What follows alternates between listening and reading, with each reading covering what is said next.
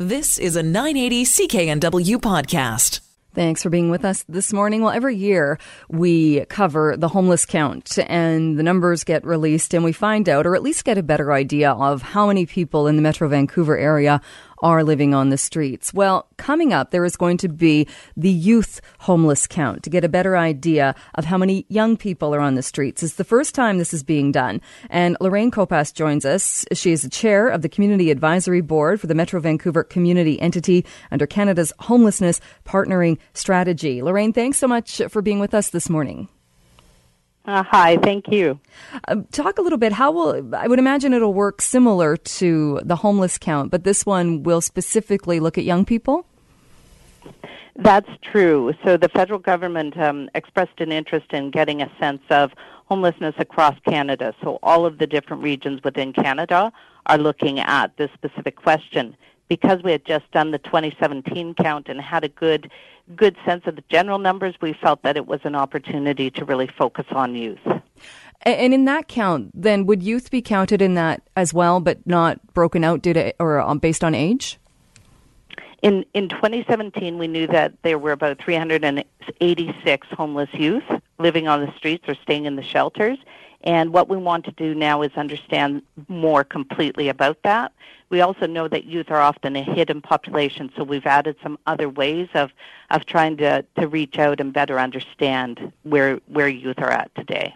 And when we talk about youth, we're talking about, is it age 13 to 24? The ceiling is 24, and we're particularly interested in youth under 19 because that's often the age at which youth will age out of care, from the Ministry of Children and Families, and often when they age out of care, they simply end up on the streets. And do you think it will be more difficult then to really get a true picture or to find all of the youth who are homeless? We found that the snapshot is problematic because we know that a lot of youth couch surf or they are among the hidden homeless.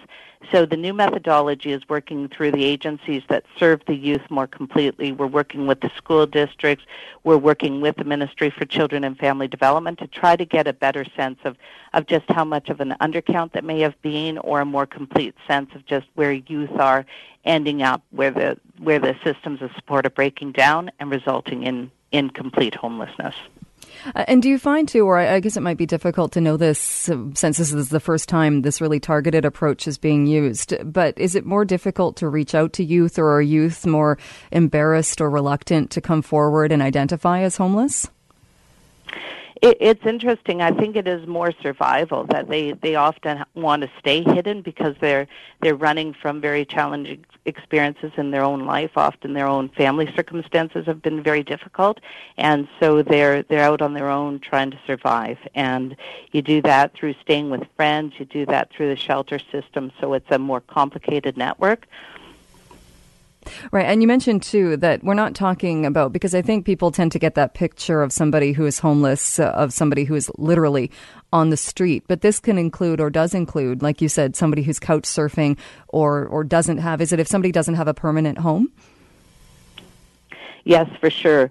So often, the youth are still in school trying to get by, but they've had certain breakdowns in other relationships. And so even the school counselors are often really helpful at helping us to understand where there are just incredibly vulnerable youth. And what we want to do is put together that complete picture from the absolute homelessness on the street right through to the more hidden piece of the picture.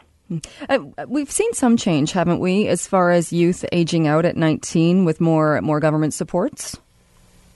There is definitely an awareness that this is a problem, and so I think that this research will actually help us to better understand whether we're making the gains that we need. When you're out talking in community, you realize that there are still gaps in that system of services for youth, that there may not be enough drop-in centers or enough wraparound services, and so while there's a growing awareness of how critical the problem is, we're still working on the solution side.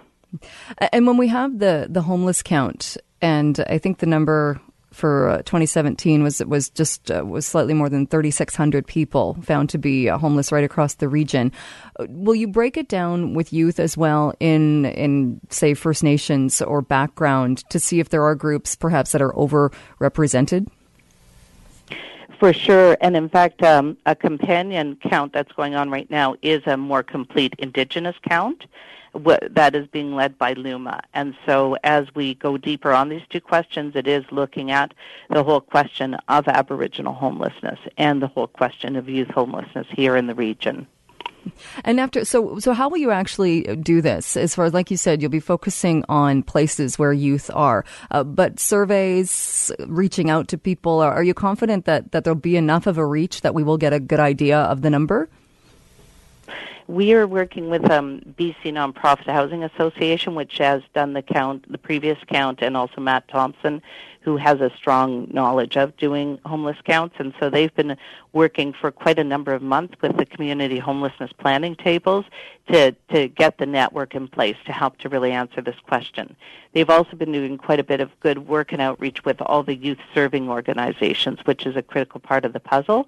And then you just have to be really rigorous in your research methodology and systematic so that you can interpret the results. But I think they've been doing a great job.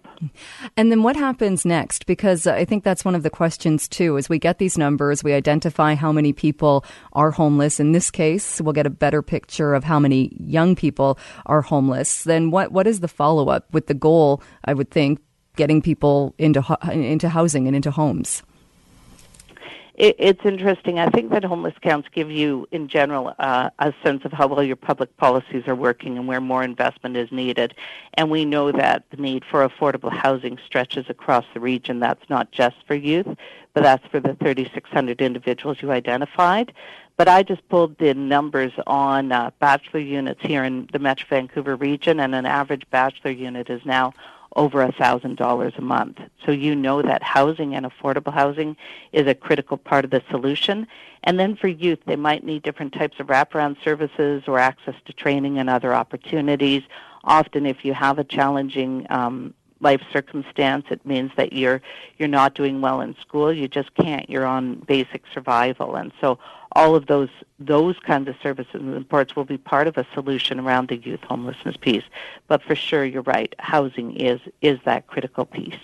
Because we talk about this as well, and even opening up education and having opportunities for youth who age out of care to go to college or university. But when you say that, you do wonder, well, how would you even be able to do that if you're given that opportunity when you don't have basic shelter?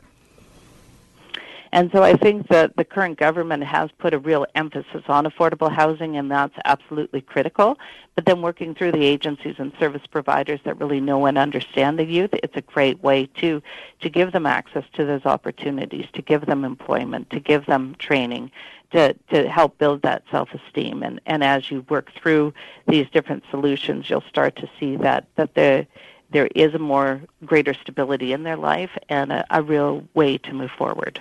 All right. When do you think the count is happening? Is it April 4th to the 12th? When will we actually have the number? I think that they're looking in a couple months after that. So there's a lot of work to go through and verify and validate the data and put the picture together. But the goal is to get the information back out in the public domain as soon as possible so that we can keep the policies moving forward. All right. Lorainne, we'll have to leave it there. I'm sure we will follow up once we have that number. Thanks so much for your time today. Thank you. All right, that is Lorainne Copas, Chair of the Community Advisory Board for the Metro Vancouver Community Entity under Canada's Homelessness Partnering Strategy. You've been listening to a 980 CKNW podcast. Listen live at cknw.com, the Radio Player Canada app, tune in, Amazon Alexa, HD Radio at 101.1 FM HD2, and on the AM dial, 980 CKNW.